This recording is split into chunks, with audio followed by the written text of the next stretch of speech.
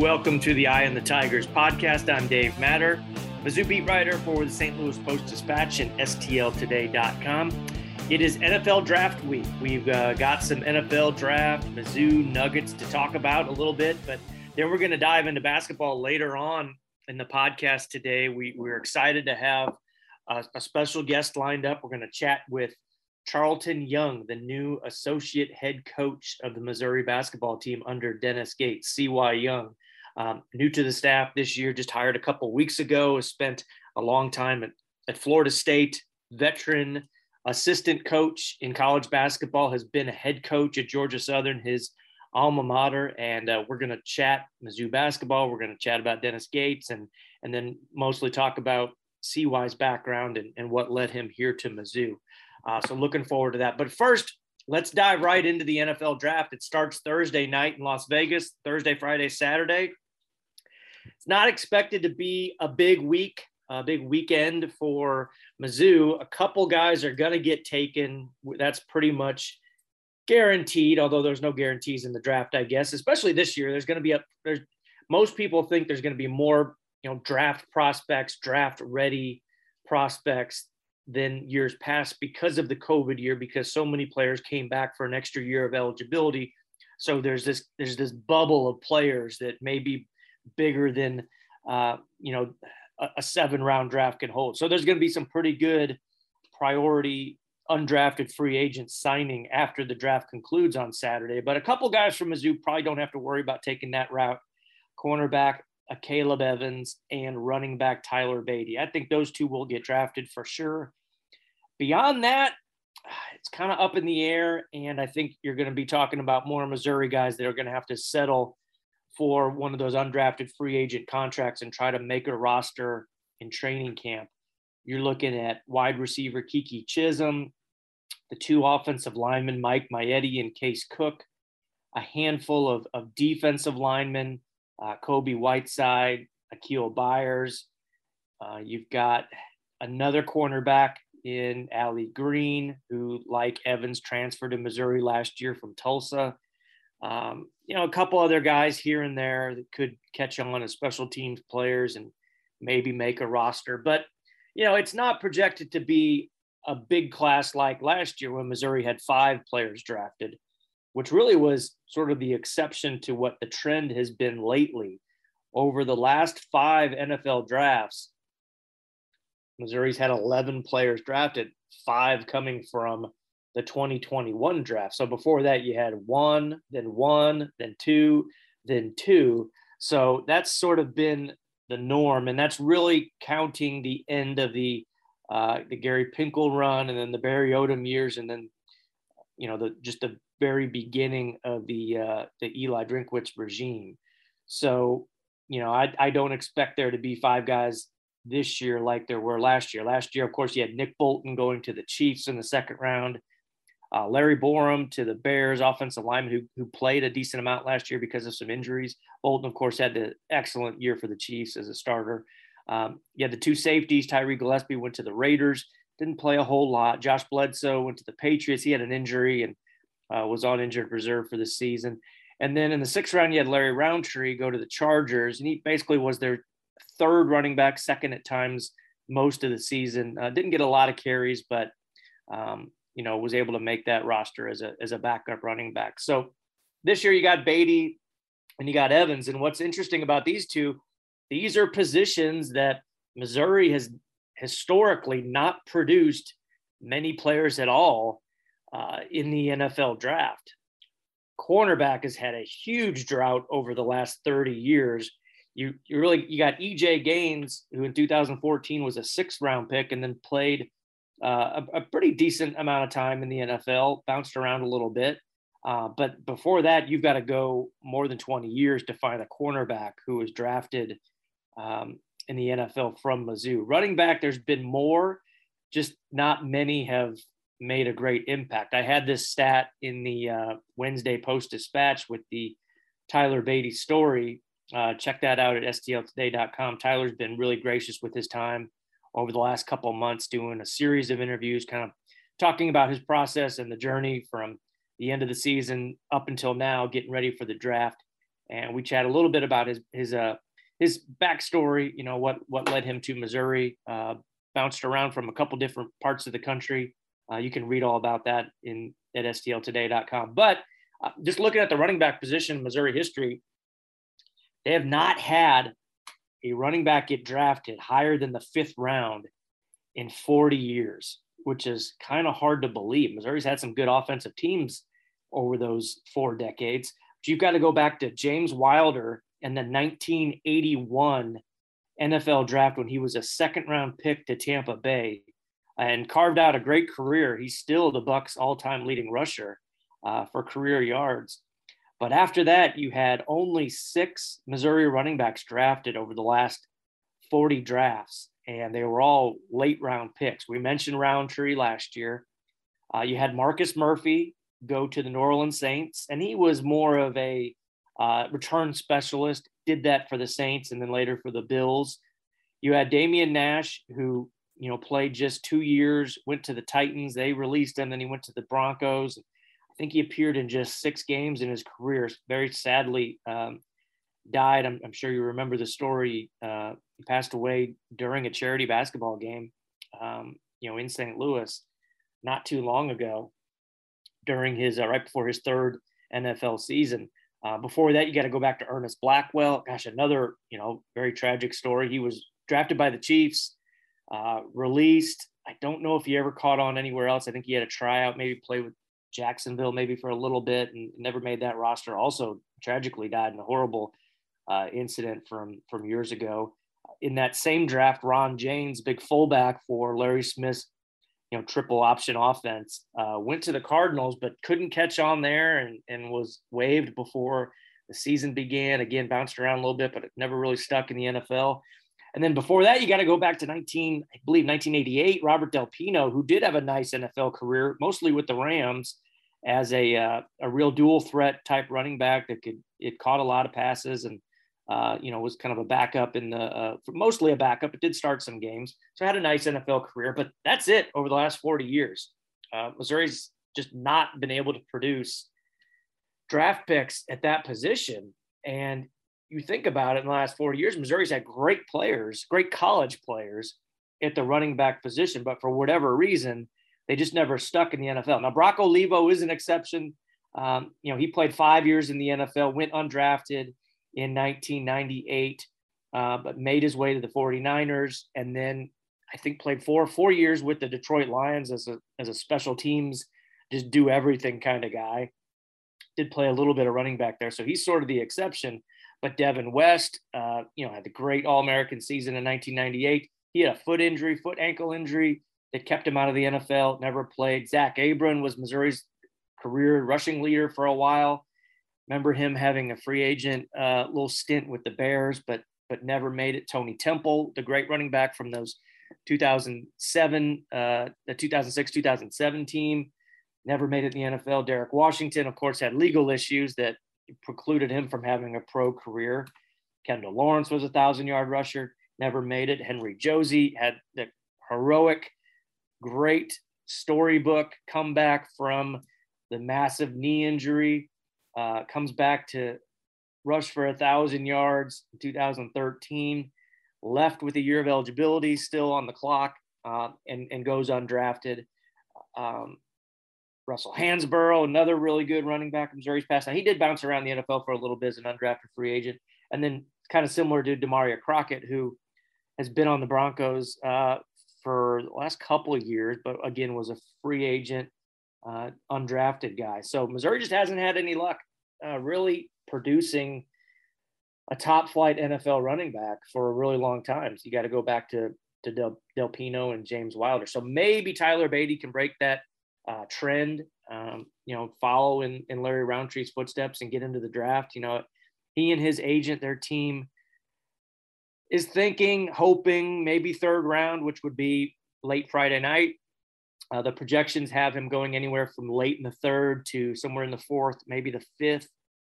He ran pretty well at the combine. This is not considered a really deep year, plentiful year at the running back position. So teams that have a need there can afford to wait a little bit longer. And then that kind of pushes back the second tier of guys, which I would include Beatty in. There's going to be concerns about his size. He's been hearing that his whole life. He's 5'8", just under 200 pounds. But that didn't seem to really affect him last year when he had the 5 200-yard rushing games and led the SEC in rushing and had one of the greatest rushing seasons, not just in Mizzou history, in SEC history. You read about it today's paper. The only player in SEC history from an East team, so that's half the league, that's had more yards in a single season than Tyler Beatty had last year was Herschel Walker. He was pretty good at Georgia. So Beatty's 1,604 yards in 12 games, really 11 and a half, because he didn't play the second half of the SEMO game, will go down as one of the most prolific rushing seasons we've seen in this league. And now the next part is, well, can that translate at the NFL? He thinks his pass catching, his receiving skills makes him gives him an asset that maybe other running backs don't have. I would agree, kind of fits the mold of the modern NFL playmaker at that position. I don't think anybody's going to draft him as a starter, but that's a position where weird things happen, and you can be a late round pick, you can be an undrafted guy and climb the ranks as long as you stay healthy and become a productive every down player in the NFL. So we'll see. Wish him the best of luck. Him and Caleb Evans, who could even go higher than Beatty. There are some of the mock drafts that have him going late in the third round, possibly higher than Beatty. Good size cornerback. I thought he played pretty well. His 1 year at Missouri after transferring from Tulsa, the move in caliber of competition didn't seem to impact him. I thought at times he was Missouri's best defensive back. Maybe not their best cornerback across the board because, there's some other guys that had moments that were better, but he was their best outside corner. I think that's easy to say. Chris Abrams-Draine had a great year in the slot as the nickel back, but Evans was, I thought, pound for pound, Missouri's best outside corner. And we'll see, if that translates, if that film helps him out getting onto an NFL roster. So we'll find out, by the next time we do a podcast, we'll know where those guys are headed and most likely those undrafted guys too. One more note on Beatty. Where's he going to end up? I get asked that a lot. I thought Denver would be a really good spot. There was some buzz there. I know there was some interest when he had the Senior Bowl and then went to the Combine. Just there was some stuff kind of percolating there, especially because they had not re-signed their backup, Melvin Gordon. Well, they just did. They gave him a 1-year deal. So now they bring back Gordon. They bring back Javonte Williams, who had a really promising rookie year out of North Carolina. So that backfield might be a little full. So there's a lot of teams that are looking for like that number 2 back, a guy that can do some different things out of the backfield, catching the ball. So who knows? It'd be interesting to see if he goes to one of the markets where he spent some time growing up. He was born in New Orleans, lived there until he was about 6. They moved after Hurricane Katrina. They moved to Baltimore, where Tyler spent more years than any other place he's lived. 10 years there. He moved there. Moved away from Baltimore midway through his years in high school after his sophomore year. So what if the Saints draft him? Kind of a homecoming for him. What if the Ravens draft him? That would be a homecoming as well for Tyler. So we'll see how the draft unfolds, and we'll have plenty to write about, plenty to talk about looking at the draft class from Mizzou. Again, not going to be a big one, but a couple guys that I'm sure Missouri fans will want to track and, just see how they do at the next level. All right, we're going to jump right into our conversation with C.Y. Young and talk some Mizzou hoops, talk some college basketball. All right, we are very fortunate, very excited to be joined by Missouri's new associate head coach, Charlton Young, Coach CY, and he is busy on the road recruiting at we're not going to say where he is because we don't even know where he is. He's scouring the country looking for future Missouri basketball players. So we're really happy to be joined by CY. And let's dive right in. Why Missouri? Why now? Why did this job make sense for you in 2022, CY? Number one, my relationship with Coach Gates. That's first and foremost. And then number two, I believed in the staff that we're putting together. Yeah. I'm getting kind of embarrassed because people talk about me a lot, but The staff that we're putting together is really, really good. I'm excited to work with Coach Dickey Nutt again, who was a head coach for 30 years in this geographic area. Head coach at Southeast Missouri, head coach at Arkansas State. When I was a young assistant at Jacksonville University in Florida, working for the great Hugh Durham, Coach Dickey Nutt was the head coach at Arkansas State and was kicking our butts in the old Sun Belt. And he had a point guard by the name of Chico Fletcher that led the nation in like assists and steals and was one of the better point guards in the country. So working with Coach Dickey Nutt I enjoyed it so much at Florida State, and I was also so impressed with his basketball knowledge. And to be back with him again, it's been really, really good. And then Coach Smith Peters that we just hired, our support staff, Coach Charball and Chase, and guys that we had a great chemistry and won a lot of games. I just felt like the SEC, which has kind of become the best basketball league in the country over the last 2-3 years. I think they've finally overtaken the ACC for that crown. But it's an interesting time to be coming into the SEC because you got so many new coaches and new programs coming in. So, Coach Gates and I sat down and he said, hey, man, I need you. Let's look at the league and what's your thoughts? And I'm saying, you know what? You're right. We got a chance to climb the mountain because there's been so much turnover in the conference. Now, Kentucky is Kentucky. Auburn is Auburn. Tennessee is Tennessee. Great programs, Hall of Fame coaches.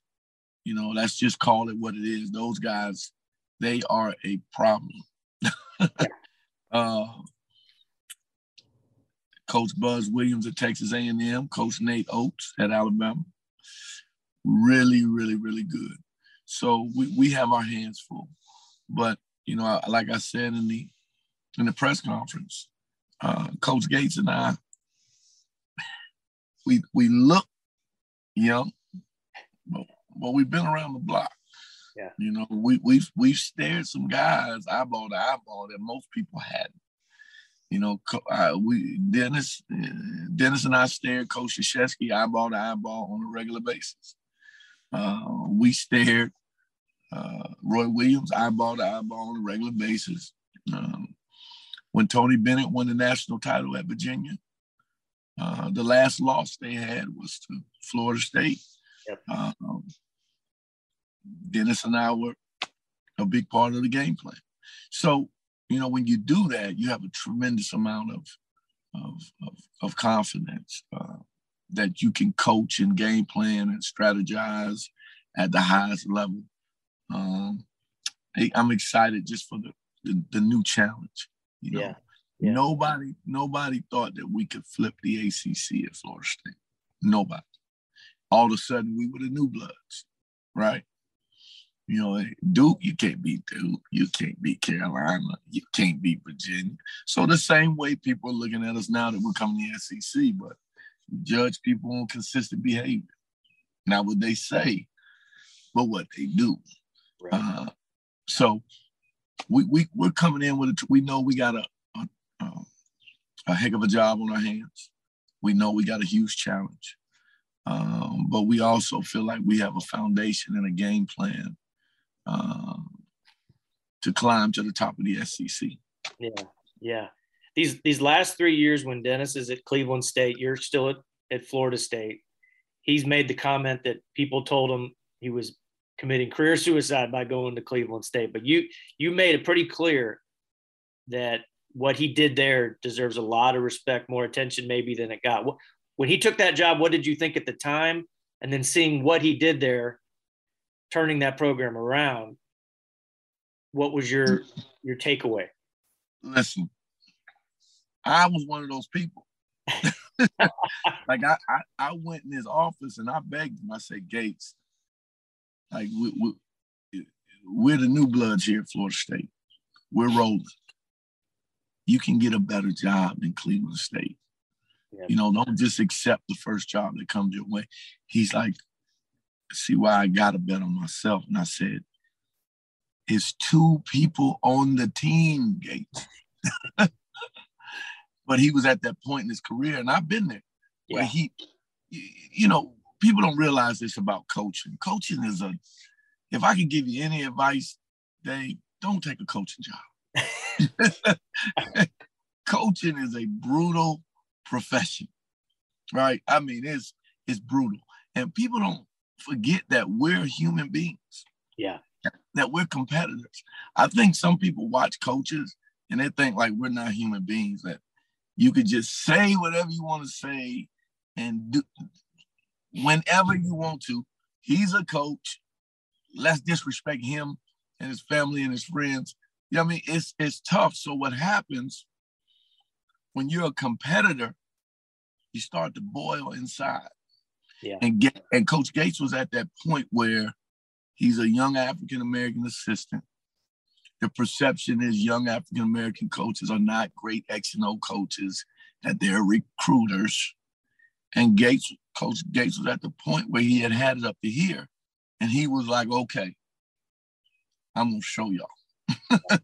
and I've been there. Now, so I begged him, but when I saw that look in his eyes, I said, young fella, go do it. Yeah. And I knew he was going to be successful. Yeah. I worked with him. He's one of the most, I mean, I've been in this business 28 years. He's one of the most impressive coaches, total package now. I'm talking ability to teach, communicate, game plan, recruit, manage. He's one of the most impressive guys I've ever worked with 28 years. So you could see the success coming. Yeah. I just wanted him to get a little higher level job because of what we had accomplished. It wasn't because I didn't believe in him. So right. Now he gets to Cleveland State, and he does absolutely the best rebuilding job that I've seen in the 28 years I've been in this profession at the low to mid-major levels. And what you don't understand is those jobs are so hard because they're not set up for success. You understand me? Yeah. Yeah. Those jobs are set up for you to fail, and he killed it. Yeah. Coach of the year, year 1. Coach of the year, year 2, NCAA tournament. And I want to say coach of the year, year 3, won the regular season title, went to the NIT. That's unheard of. Now, I was in that seat. Yeah. I took over Georgia Southern University. I took over 3 scholarships taken, an academic scandal, and probation. The only reason I got the job is because nobody else wanted it. It was my alma mater, and I was crazy enough to take it. But I was at the same point that Gates was, where I wanted to prove to people that I could be a head coach and a CEO, and I wasn't just a recruiter. Yeah. You understand me? Right. So my situation, I was the coach of the year, year 3, and I wound up getting a new AD and a new president. In year 4, I got let go. But the experience was terrific. I had some great moments. I got the first ACC win in the history of Georgia Southern basketball. We upset we upset Virginia Tech. So I had some really good moments, but also learned. But Coach Gates, the job he did at Cleveland State, I'm going to repeat this to you, and I want your listeners to understand it. It's the best low to mid-major rebuilding job that's been done in the last 28 years that I've seen in this business. So let's talk about guys who come from that level. Jay Wright just retired, right? Hall of Fame coach. He started at Hofstra. I was an assistant at Northeastern in 1999, and he was kicking our butt in the America East. Yeah. And he left and went up to Villanova, and he did the same thing. Bruce Pearl, who's in our league, he started at Milwaukee, Wisconsin. Yes. He went up to Tennessee, and it translated, right? Billy Donovan, he started at Marshall. Right. He goes up, it translates. So why would we think Dennis Gates competing at that level, it's not going to translate. Most of the guys that are great coaches in this era all started at the low to mid-major level, cutting their teeth. So I got a tremendous amount of confidence in Coach Gates. I got a tremendous amount of confidence in the staff that we put together. Coach Smith-Peters is a great young coach. Did a phenomenal job, played at Missouri State. He's from the area. Then Dickie Nutt should be in the Hall of Fame at Arkansas State and SEMO. He's from the area. Yep. I feel like the only scrub assistant on the staff is me. You know what I mean? We're gonna be able to really do something special because of our chemistry and our culture, and we're gonna be fierce recruiters. We're not gonna back down. We're not backing down from nobody. It's all about relationships, right? It's all about relationships. Yeah, absolutely. It's all about relationships. So when you have built strong relationships, see, my philosophy in life is this. I try to treat everybody I meet like they're going to die at midnight because you never know. So as a coach and recruiter, if you treat everybody like they're going to die at midnight, sooner or later it's going to come back to you. Sure. So some people say, oh, you're going to Missouri. How are you going to recruit way up to Missouri? Simple. Relationships. And you tell kids the truth. I recruited Scotty Barnes, NBA Rookie of the Year. That's right. I sat right next to Scotty Barnes when he got drafted. He got drafted by the Toronto Raptors. He couldn't say it's too far and it's too cold. He can't come. Right? Right. That's what I'm telling prospects. Hey, if Giannis and the Milwaukee Bucks call you and say, hey, man, I want you to come with me and to the Milwaukee Bucks, you can't say it's too far, it's too cold. I can't come. So that's make decisions that's going to prepare you for life at the basketball. That's make mature, fundamental man decisions. Yeah. If Missouri is the best basketball program for you and we have the best relationship, send your child to Coach Gates and I. We're going to take care of them. We're going to develop them and we're going to prepare them for life after basketball. So Missouri is a national brand. I said that in our press conference. I look at the map. I can get to Richmond, Virginia. I can get to Memphis, Tennessee. I signed Thaddeus Young out of Memphis, Tennessee. I signed Iman Shumpert out of Oak Park, Illinois. Yep. I signed Patrick Williams out of Charlotte, North Carolina. Mizzou is a national brand, and I'm a national guy. I don't know if you noticed, this ain't my first rodeo, Dave. That's right. This ain't my first rodeo. So we feel good. We feel good. Yeah. I wanted to ask about the last rodeo at Florida State. Just looking at the NBA draft, and this perfect segue with Barnes. Guys had 10 picks over the last 6 years.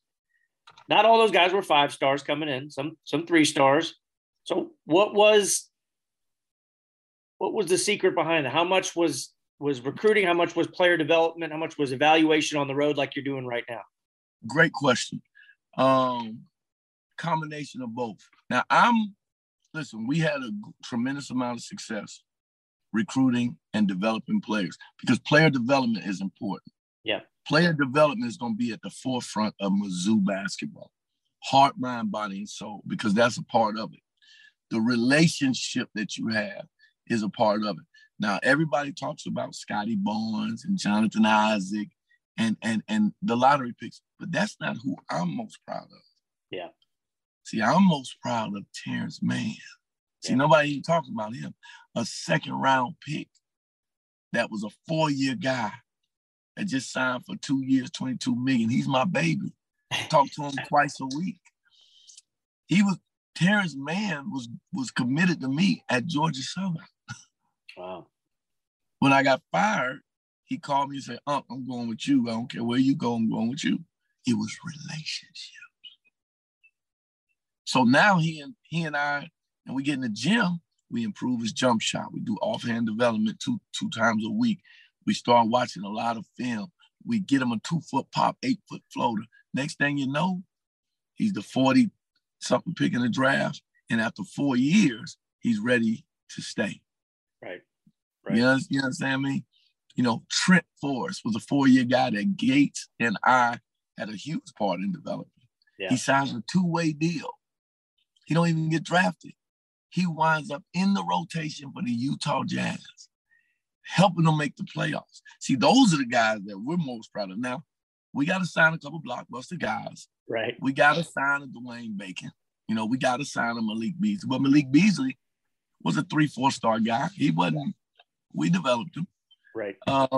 So, yes, for the cachet of the program, at some point, we're going to have to go get a McDonald's All-American.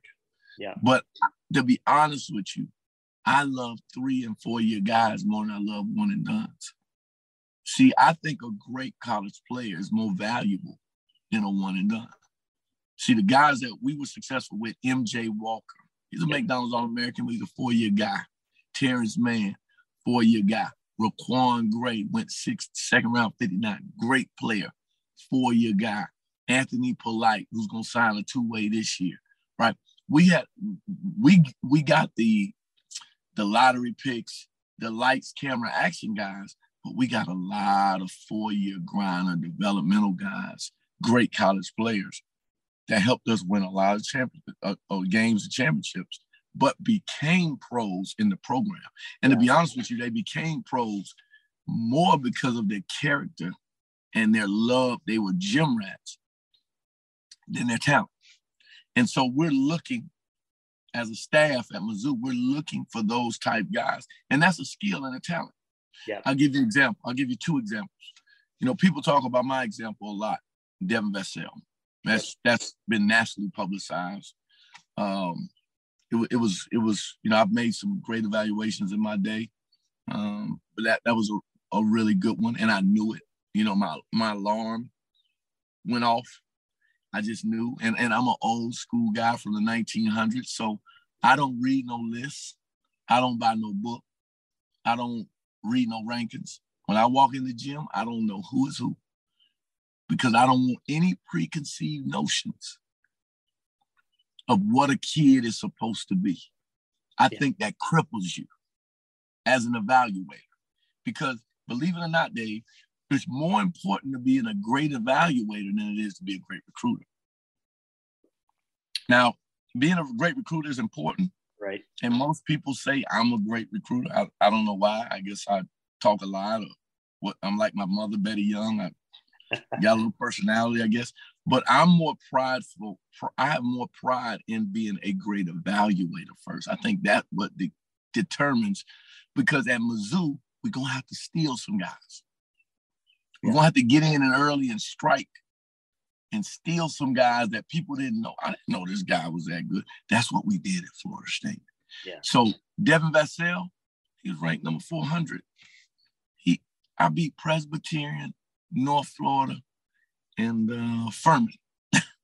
Everybody laughed at me when I signed Devin Vassell. Yeah. But you know what? I knew the joke was on them. Hey, we went 11 to the Spurs and should have went 9 to the Knicks. But somebody took Obi Toppin, who wasn't supposed to take overtime, and they got all messed up. Right. But I tell you what, Coach Gates came to me in my office at Florida State, and he had this kid named Mfandu Kamagela. He came to me, he said, "Chief, I need your help." He said, if I show Coach Hamilton this kid, he's not going to take him. Yeah. So I'm going to hide him, and I'm bringing him in on a visit. And I'm going to sit him next to you at dinner, and I want you to talk to him. The kid came in. He was chubby, about 6'8", 6'9", but Coach Gates believed in this kid. Long story short, I had such an incredible conversation with the kid.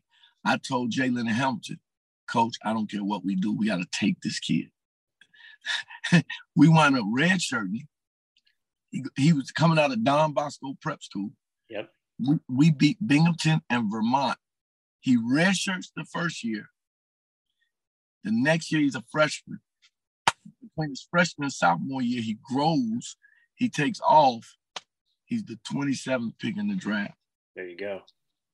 So evaluating is very, very important for the success of your program and to get the talent level that you need to battle with Kentucky and Auburn and Tennessee. Uh-huh. And how does the transfer portal and how you use it change those dynamics, change the strategy, philosophy? And I know you said at your press conference, hey, we prefer guys with multiple years of eligibility, not just a 1-year rental player. But we know what you guys have been recruiting now because you need bodies. Same philosophies, just a little bit different tactics, or how's it changed things? Same philosophy. Yeah. Same philosophy. We will use the transfer portal. Not as much as some of these other programs who have totally sold out. We'll try to use it intelligently. Yeah. I think the way we've used it so far has been very intelligent because we're just coming in. Right. So we got to set a foundation. We want to try to be kicking the door year one. So we've gone with experience. As we get those classes in, now we can spring in an influx of youth and talent, high-level talent. And then as we move forward from there, you try to get maybe 2 experienced guys, 1 high school, 3 experienced guys, 2 high school. Just try to find the right mix according to the depth chart and where we are in terms of building the program. I try to sit in my office always for 28 years, even as associate head coach at Mizzou, but even when I was at Florida State and other places. I sit in my office every day like a GM of an NBA team, and I look at the depth chart every day, and I look at each position, and I know we need depth to win a championship. So also now I got you know, my 2022 class, my 23 class, my 24 class, and I'm looking at the depth chart, and I'm looking at it every day, and now life is only good as plan B. So I got an A guy, B guy, C guy, D guy, and I want to make sure my C guy, I apologize. That's Coach Gates calling me now. I want to make sure. He's probably calling me about a big kid in Atlanta. But I want to make sure my C guy is a heck of insurance plan in case I don't get my A and B guy. Sure. You know what I mean? So I'm constantly 2022, 23, 24. See, the thing about being at this level is high major players are hard to find. Right. And if you see a high major player, and I don't care if he's a 9th grader or a 10th grader, you got to recruit him like he's graduating tomorrow. Yeah. That's the only way you're going to get a high major a pro, right? I said this in my press conference. The kind of guys that we got to get to bring back for me to bring the next Derek Chivas and the next Anthony Peeler and the next Melvin Booker, those got to be 3-4 year relationships. Yeah. You understand? And that's a lot of hard work. Your crops got to harvest. Yeah. You got to plant seeds like a farmer. You know, you can't just show up at Mizzou and, hey, I'm signing pro. No. Even though, we're digging in these transfer portal and this. Right now, we're recruiting young kids just as hard as we're recruiting the transfer portal because our crop got to harvest. We got to plant our seeds. Yeah. We got to drop our seeds. We got to water it. We need this thing to harvest in a year too. That's right. That's right. Coach Gates and I, we have a tremendous amount of experience. We built high major programs. I mean, Florida State, the emergence of Florida State was unbelievable. Very, very impressive. It was on the national scene. Coach Gates and I had a huge part in that. Yeah. So we've done it before. Absolutely. Another good segue for you. Last question, CY. You mentioned Derek Chivas, Anthony Peeler, Melvin Booker, and you said growing up in Miami, you were aware, you watched those Missouri teams. Coming in, what was your perception? Maybe just growing up going through your career of this program and what it can be? I mean, you mentioned Keon Dooley and Clarence Gilbert come from Fort Lauderdale, big time gets for Coach Stewart at the end of his run here. Where do you see this program going forward, but what was your perspective on this program before you take this job? Mizzou has always been big time basketball. I mean, when I heard Mizzou, you think big time basketball. Doug Smith, Lee Coward. Listen, I got something. You're the first person I've told this. All right. I got my mom. I got my mom and my dad. I'm gonna give you the exclusive, Dave. All right. Even though I'm mad at you because you put my salary on the internet every 2 seconds, I still love you, man. I still love you. It's some bookkeeping. It's some bookkeeping. That's right. So I got my mom and my dad scavenging my house. I got a house in Atlanta that I owned from when I used to be at Georgia Tech, and my mom and dad moved from Miami into it. Okay. But I got an article from when I won the state championship in high school, and they interviewed me afterwards. And in the article, it's got a picture of me holding a trophy, and it says 16-year-old junior, Charlton Young, point guard, Miami Carroll City. And at the end of it, it says, "What's your dream school?" And you know what I say, Dave? You said Missouri? I said Missouri. Wow. Now you're the first person I told that because I don't want anybody to think I'm a recruiter. But when I find the article, and I'm going to find it, I'm bringing it to your office. All right. Sit it on your desk. All right. Put it in a frame. 1988.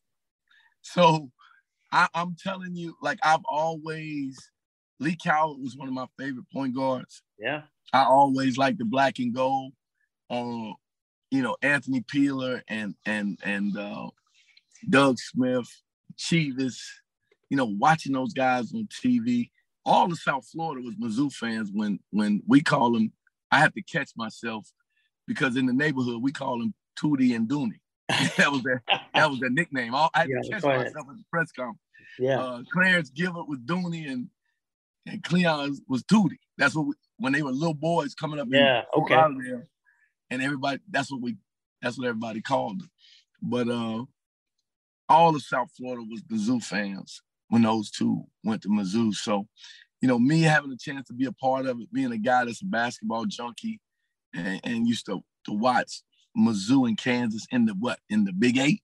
Yeah, Big 8. I used to watch it all the time. So it was a dream come true for me to come help Coach Gates and be his associate head coach at Mizzou. I mean, that was, and trust me, I've been offered a bunch of jobs and for a good, but I mean, a lot of, over the years, I've been so loyal to Jalen Hamilton. He's definitely the best mentor I've ever had, and love him so much, and wanted to get him in the Hall of Fame. I think we got that done. I wanted to get him a national championship, and I never thought I'd leave until I got him a national championship. And in 2020, Coach Gates had just left. He helped build that team. Coach Gates had. But, we would have won a national title that year. I really believe that. Yeah. That team was phenomenal. Yeah, the COVID year. I think we'd have been similar to how Baylor's team was so good defensively and so deep. I think we would have had the same type of effect on the NCAA tournament. Yeah. And when you build your program the way we're going to build it at Mizzou and the way we did at Florida State, what you don't realize is you're built for the tournament. Yeah. Because when you got that kind of depth and you can put your defense in your suitcase and pick people up 94 feet and wear them down, they can't simulate it. Yeah. They think they can be prepared for it. And when they get out there on the court, I remember when Coach Gates was still there, we beat Gonzaga to go to the Elite Eight in Anaheim, California. And Gonzaga was loaded. Mark Few, great coach, right? One of the best to ever do it. He's got Ruchi Haramaro. He got Brandon Clark. I mean, they're good. Yeah. And had a point guard named Perkins.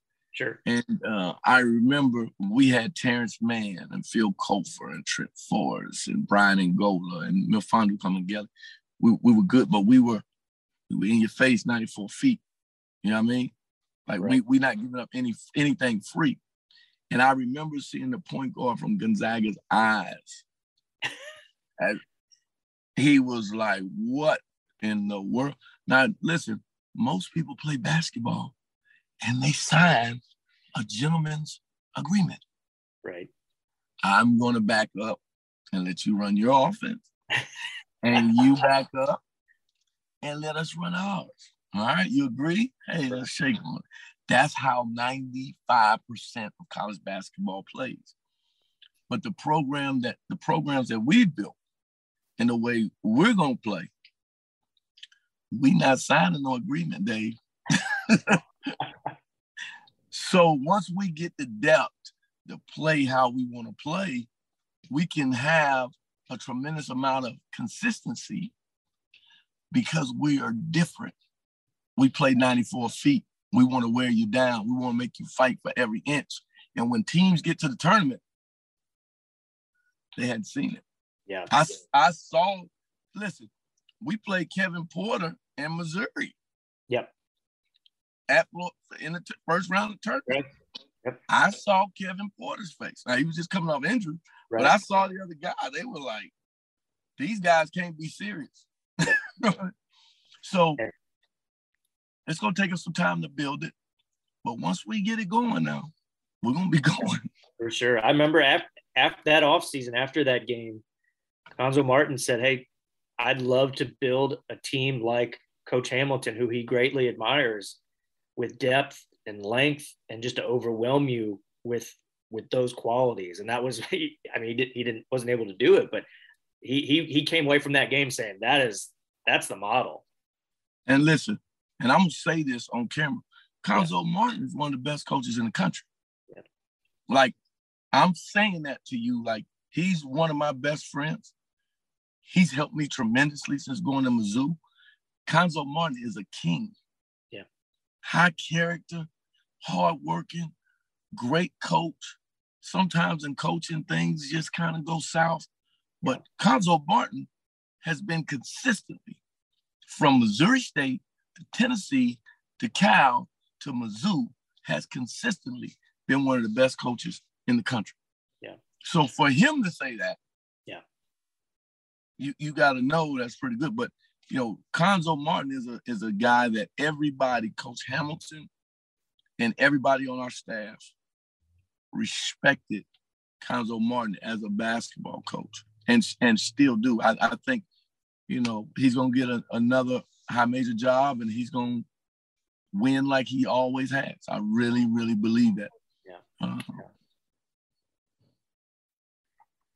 Great stuff, CY. I really appreciate this. I know Missouri fans are going to enjoy listening to this. You know, that they're excited. I got to tell you, I hear from them all the time, and they're watching, paying attention to what you guys are doing out on the recruiting trail for the future beyond this coming year and for the immediate shaping of this roster. And they're really excited, especially in the staff too. I think everybody that Dennis has brought along has just really amped up the anticipation for this program. So I really, really appreciate your time, all your insight, and all your stories, and especially the exclusive. I want to see that newspaper story. And you got to put that up in your office. Once you start to get settled, I know you're on the road, but once you finally get settled here in Columbia, that thing's got to go on the wall.